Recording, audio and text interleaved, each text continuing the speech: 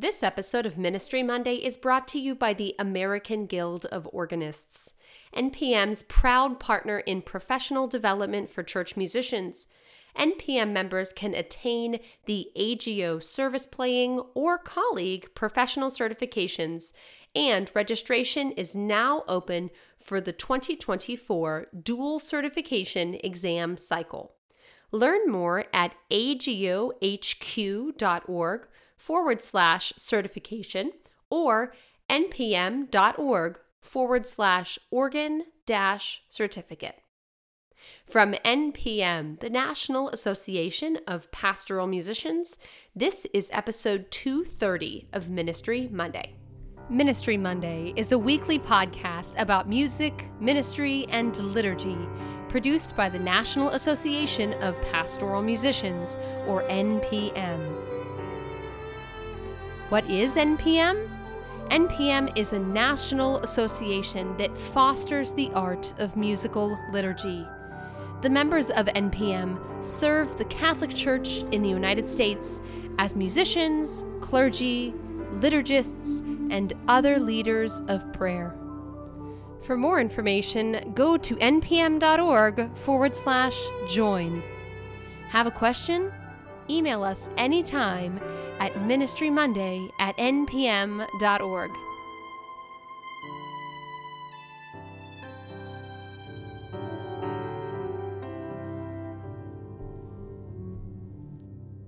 Hello, and welcome to Ministry Monday. I am your host, Amanda Bruce. If you haven't done so yet, please subscribe to Ministry Monday wherever you listen to your podcasts each week, and thank you for joining us today. Today, we go to the Ministry Monday archives and rediscover one of its most popular episodes. Today, we speak to Brother John Glasenapp, a Benedictine monk of Saint Meinrad Archabbey in southern Indiana, where he currently serves as director of the newly formed Saint Meinrad Institute for Sacred Music. Brother John earned a Master's of Arts in Medieval Studies from Fordham University and a PhD in Historical Musicology from Columbia University, specializing in chant. Brother John's viewpoint on chant in the church is deeply rooted in a full historical context, which is what we're here to discuss today. Why can chant be challenging to today's pastoral musicians? What are the roots from which chant was created? What are the roots of chant in the Catholic Church alone? How did we get here? And what can we do next? Brother John joins me from the Archabbey in Saint Meinrad, Indiana. Okay, so today on Ministry Monday, I am speaking to Brother John Glasenapp. Hello, how are you today? Hi, good to see you. It's good to see you too. We are recording this in the week following the Traditions of Chant workshop that we hosted, or I should say that NPM hosted, but you helped to moderate with brothers Kajetan and Justin. And I don't know about you, but I thought it went really, really well. I learned so much. Yeah, it was an exciting event. I think that we need to spend more time talking about, when we talk about chant globally.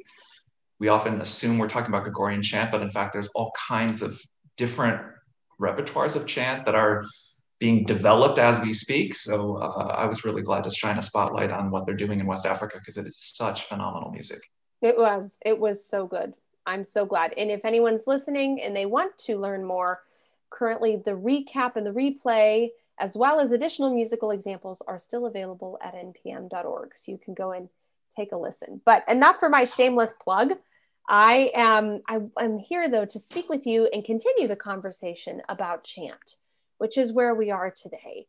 So, Brother John, I know this is kind of an open-ended question to start, but I think it's a good place to kind of set our framework for our conversation today. So, what is the status of chant in the church today, and what makes chant unlike any other type of music?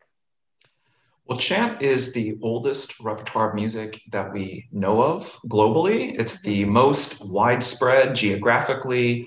It was the first to be notated. Getting chant exactly right was probably the impetus for developing music notation from the beginning. So chant is unbelievably important for the liturgy of the Catholic Church, for music generally. It's been held up consistently in the 20th century as the supreme model, as Pope Pius X called it, and the epitome of sacred music. So it's something we really can't get around as liturgical musicians, whether or not we're singing chant in our parishes or directing it or not. It still looms very large in what we value as liturgical musicians, how we find the sacred in music.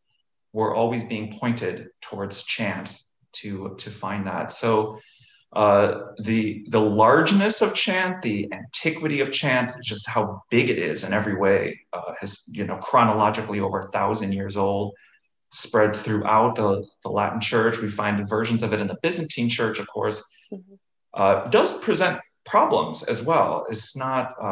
It's a lot to wrap our head around. So this has been something that the 20th century, from like 1903, Pius X really set as a project in the Church, and Vatican Council weighed in on this. How do we make chant presentable with any kind of historical integrity? How do we make it accessible for congregations and religious communities? And this is an ongoing issue. So I'm glad to be talking about it with you today. What are some of the most specific or identifiable features, in your opinion, of Gregorian chant that maybe we can adapt into our ministry or liturgy versus adopting them? Like, what's the nuance there? Well, I think for chant, that's the challenge, is that so I mentioned already this moto proprio. I don't really speak Italian, but it's not called something like Tra la sollecitudine or something. Anyway, Pope Pius X in 1903 issues a pretty forceful recommendation, or a forceful recommendation, I guess is the best word, that chant be fully restored, that it be held up, but that it also go back to the earliest sources. And that became the basis of every Vatican edition of chant since then. All the chant books that you find at, in any Catholic publisher or anything else, they're all based on this idea of restoring the earliest. That came at a point in history where we thought there was one version of chant that was composed either by Pope Gregory I or by the papal choir. But if we just did enough research on the earliest manuscripts, we could find what this original source was. Well, since then, scholarship has kind of moved on, and we understand that there wasn't really an original. But nonetheless, the problem is that with this theory of origins, is that chant, if we imagine there to be one version of chant, and that if the imperative is to go back and do that only, then we've really reified or fixed the tradition in a way that it never really was fixed. It was always adapting. There were always new liturgies being added, new saints being added, other saints kind of falling off the calendar, various kinds of devotions, you name it. Vatican II is just one in a long line of those kind of adaptations. And the tradition of chant, one of the most remarkable things about it is it was always able to adapt. So it becomes a problem, really, when on the one hand, it sounds very good to say, let's restore it to the earliest version. On the other hand, the danger of that is that we make it too rigid, and that it becomes just a matter of adopting the old versions rather than continuing to adapt them, which is really, from what we understand now historically, how it's always worked, and really the secret to chant's unbelievable longevity. Adapting versus adopting is a very interesting conversation, I believe, whenever it comes to Gregorian chant, because you and I have discussed that chant, in some ways, to a lot of people, may feel like it is an obstacle versus a conduit for prayer, because of maybe it can be found intimidating, both in notation, modal system, as well as the acoustics that we figure that, that we use in our churches. So, how do we try and adapt versus adopt chant in the role in the liturgy? Well, I think, like you mentioned, acoustics, that is site specific. So every community has to figure out a way in that moment where they are in time, what it is they can do, what it is they want to do. It has to respond to not only to the liturgy and some these abstract, qualities or something, which are important. I don't want to diminish that, but it has to be realized by each community what is prayerful, what sounds good, what's realistic, what's feasible. And that's true for all music. I think for whatever reason, chant comes with so much authority and so much historical heft that we're afraid to engage it, and we're afraid to not do it correctly or something. It also comes out, chant was this language of restoration, but these editions that we have now are kind of based on the 19th century that come out of a masterpiece culture. So if we, think of like Beethoven scores and stuff, people for a long time, every little tiny dot and tittle that maybe Beethoven wrote, it's like, it must be exactly that way. Mm-hmm. And we often teach chant that way. So some of the more recent editions, I'm thinking of like the Graduale Triplex, which have 3 different types of notation all layered on top of each other, right, including the earliest and then square notes, because they want to get every little tiny nuance that was in that early notation. That absolutely terrifies people. It's so scary. And it basically makes it seem like, if you're not conversant in all these extremely ancient and very, frankly, unclear styles of notation, and you don't get every single thing right, then somehow you're doing it wrong, because there's only one way to do it. And that one way may not make sense in where you are. Again, talking about acoustics, maybe you have a church that's carpeted and you have to figure out a way to fill out that sound, that because chant is monophonic, it's one line, it's in unison, right, which should be an advantage because it's relatively simple in that sense. Mm-hmm. But maybe maybe you need an organ to accompany it, or maybe you need some other way of filling it out. So yeah, I think we should feel that, as musicians, this is what we do. We interpret, we express, we adapt. And I would love to see us do more of that with chant and feel that freedom. Mm-hmm. I want to stay on this just for a minute and actually talk about that feeling of restriction, or maybe even confusion from interpretations as well. I know I shared this with you already, but I think it's a great point to make in our conversation right now, is that I recently just started using Mass 18 in my church for the Mass setting. So for example, I don't know, this is probably maybe a horrible assumption to make, but I assume that Mass 18 is probably the chant Mass that most congregations still remember in terms of Gregorian chant. And so I was reading from a modern day publication of the Sanctus as I sang it. And I got to a point where I knew from my memory that in a different edition, there was a note held, but it wasn't written that way in the modern notation.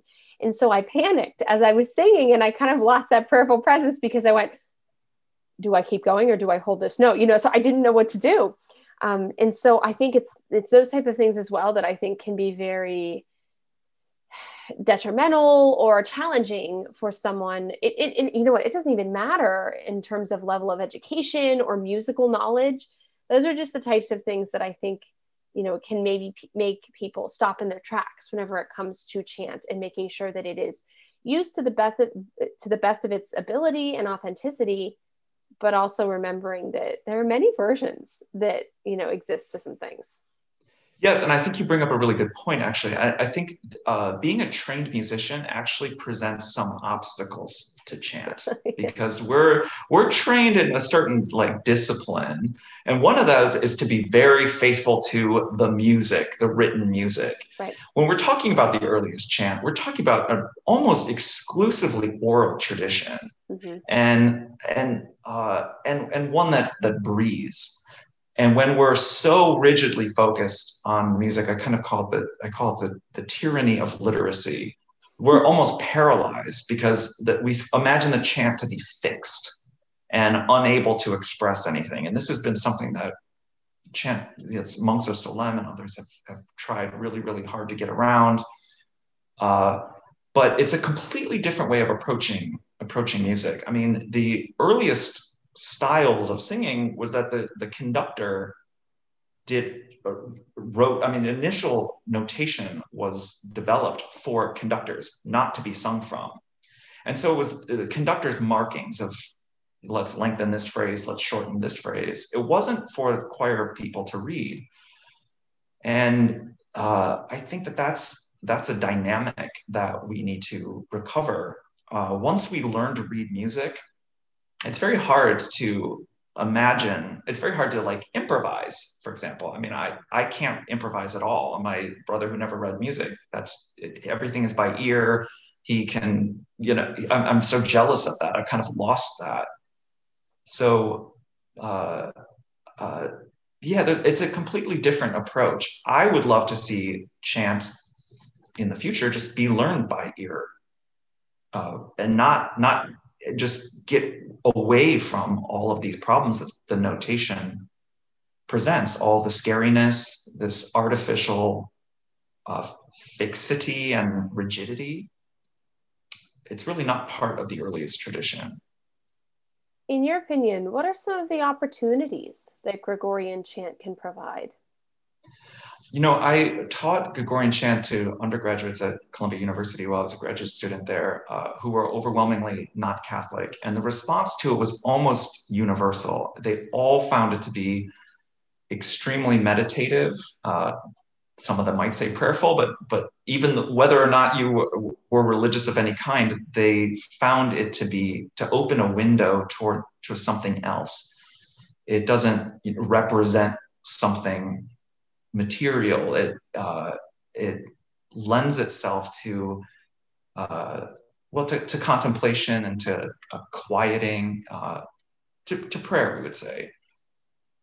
It also, I think, connects us to our own tradition and our history, again, going back over 1,000 years to a very different church, in a way that other music does not exactly. And I think a lot of the emphasis since the Vatican Council especially has been on immediacy and music that speaks to its time and place. But there's something to be said for music that doesn't speak to its time and place, that points beyond the time and place to a bigger picture, to a larger church, to realize that we're one little speck in this enormous tradition that we've inherited, but that now we are also responsible for passing on.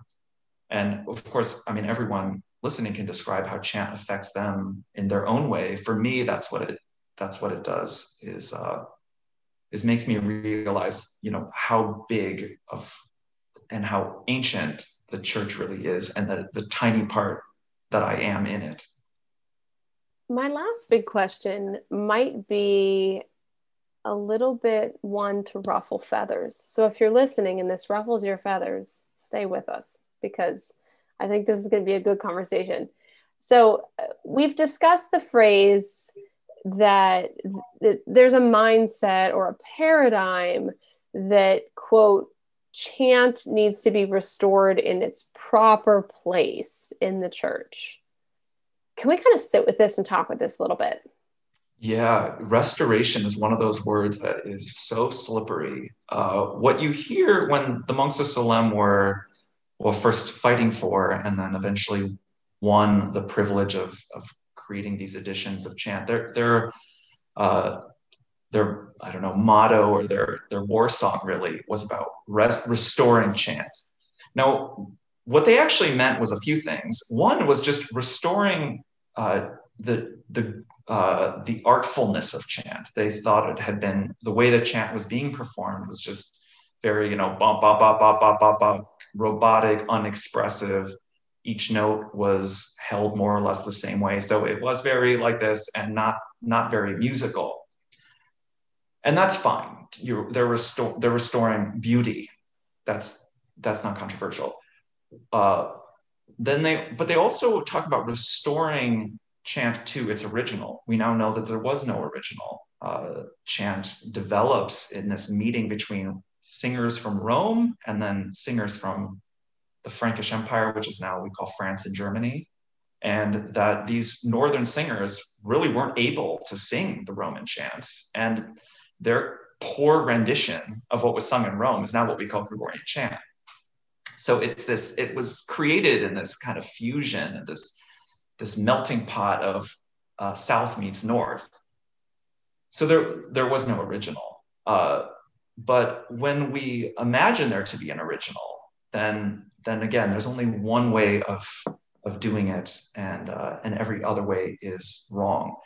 What the language of restoration also did, at least in the early 20th century, was to deny the value of basically the Council of Trent. The Council of Trent had tried to fix a number of things related, a number of complaints that, say, the Protestant reformers had with chant.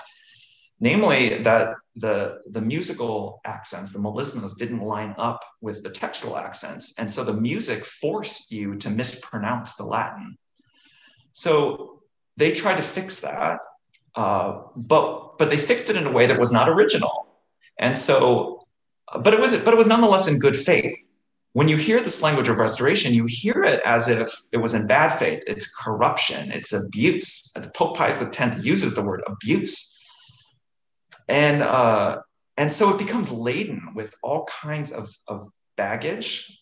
The politics of restoration were also ones that the monks of Salem were heavily involved with as a reaction to the French Revolution, as a return to the unity of church and state, the glories of Gothic France that was building these enormous cathedrals, and a real like French nationalism as well. One of the reasons you always hear chant in these like echo chambers is it's supposed to be in these Gothic churches and that just, explode with sound. But that's not adaptable again to parishes. It's part of this vision of, the glory days of France that they're restoring. That again, this language of restoration, first of all, it's not really based on anything historical. And it's also a real obstacle to chant because it's so particular and so, again, not historical, and even a rejection of history. The monks of Salem did a phenomenal work, but when there was ambiguity, their goal was to perform the chants. So when it wasn't clear how to interpret this or that, they just created a solution and created something new. A new kind of chant that spoke to their needs in the 19th and 20th century. So I find the language of restoration to be one of the major obstacles, actually, to chant now. I think it's misleading, and it calcifies the tradition and politicizes it in a way that no music should ever be. As we wrap up today, do you have any other closing thoughts or any other points you'd like to make about the historical intervention on the basis of chant that we've been talking about today? Well, I think we need to spend more time, even if we are not singers of chant, thinking about what it is that chant does that other kinds of music either doesn't do or could do. But in relation to chant, again, chant is unparalleled in any musical tradition, really, in the world. It's such a remarkable body of music. It's something we should be very proud of as a church. But it's not one that again is user friendly. People often say, I just want to perform chant, and I said, and exactly what is that? What do you want to perform? We shouldn't imagine that we have it figured out. We shouldn't imagine that chant is a closed tradition, that it's not one that we're needing to continually engage, continually redefine.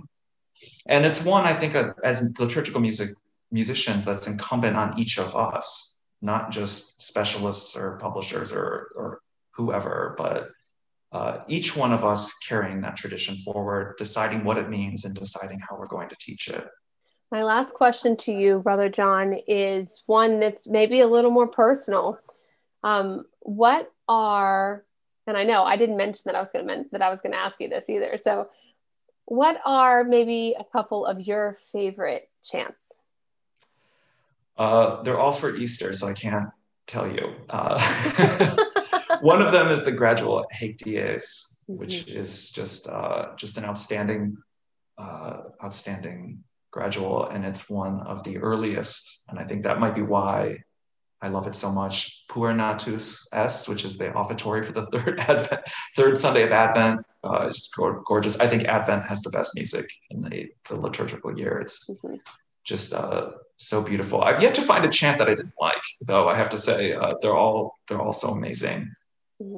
But I think also there's a lot of non-Gregorian chants, Byzantine chant, for example, Georgian chant. I encourage everybody who's listening. There's a version on YouTube of a priest in the country of Georgia singing the Our Father to Pope Francis that is unbelievably stunning. And as I just went to a paper virtually last week that is about to blow the door open actually on the origins of Gregorian chant as having connections to Byzantine chant to an extent that nobody's really understood. But the closeness between Eastern and Western chant is remarkable. And I think as Western musicians, we could probably be paying more attention to that part of the church.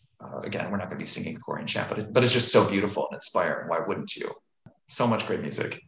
Well, as we wrap up, I want to thank you for your time today and also for your expertise, but for also just allowing us to explore something that may feel very foreign to a lot of us who are listening on the call, or who, like we have discussed, maybe don't necessarily feel or see that connection between Gregorian chant today and how they can implement it into their ministry. And so I thank you for allowing us to have that conversation today. Thank you. It's been wonderful.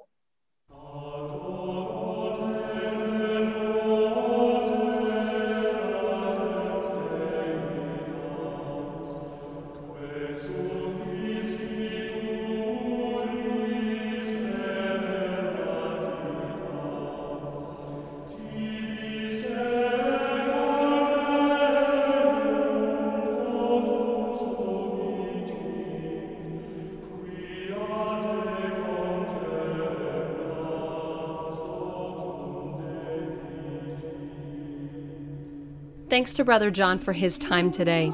Tune in next week for part 2 of my conversation with him. We will be discussing how to adapt chant to a pastoral musician's modern needs, so you can use chant in your context today. From adding instrumentation, yes, we said it, to acoustics, notation, and more, next week we hit the ground running with practical solutions and considerations for you. The recording of Adoro Te Devote was produced by GIA Publications, and today's theme music was produced by Aaron Schaus. Today's episode of Ministry Monday was produced by me, Amanda Bruce.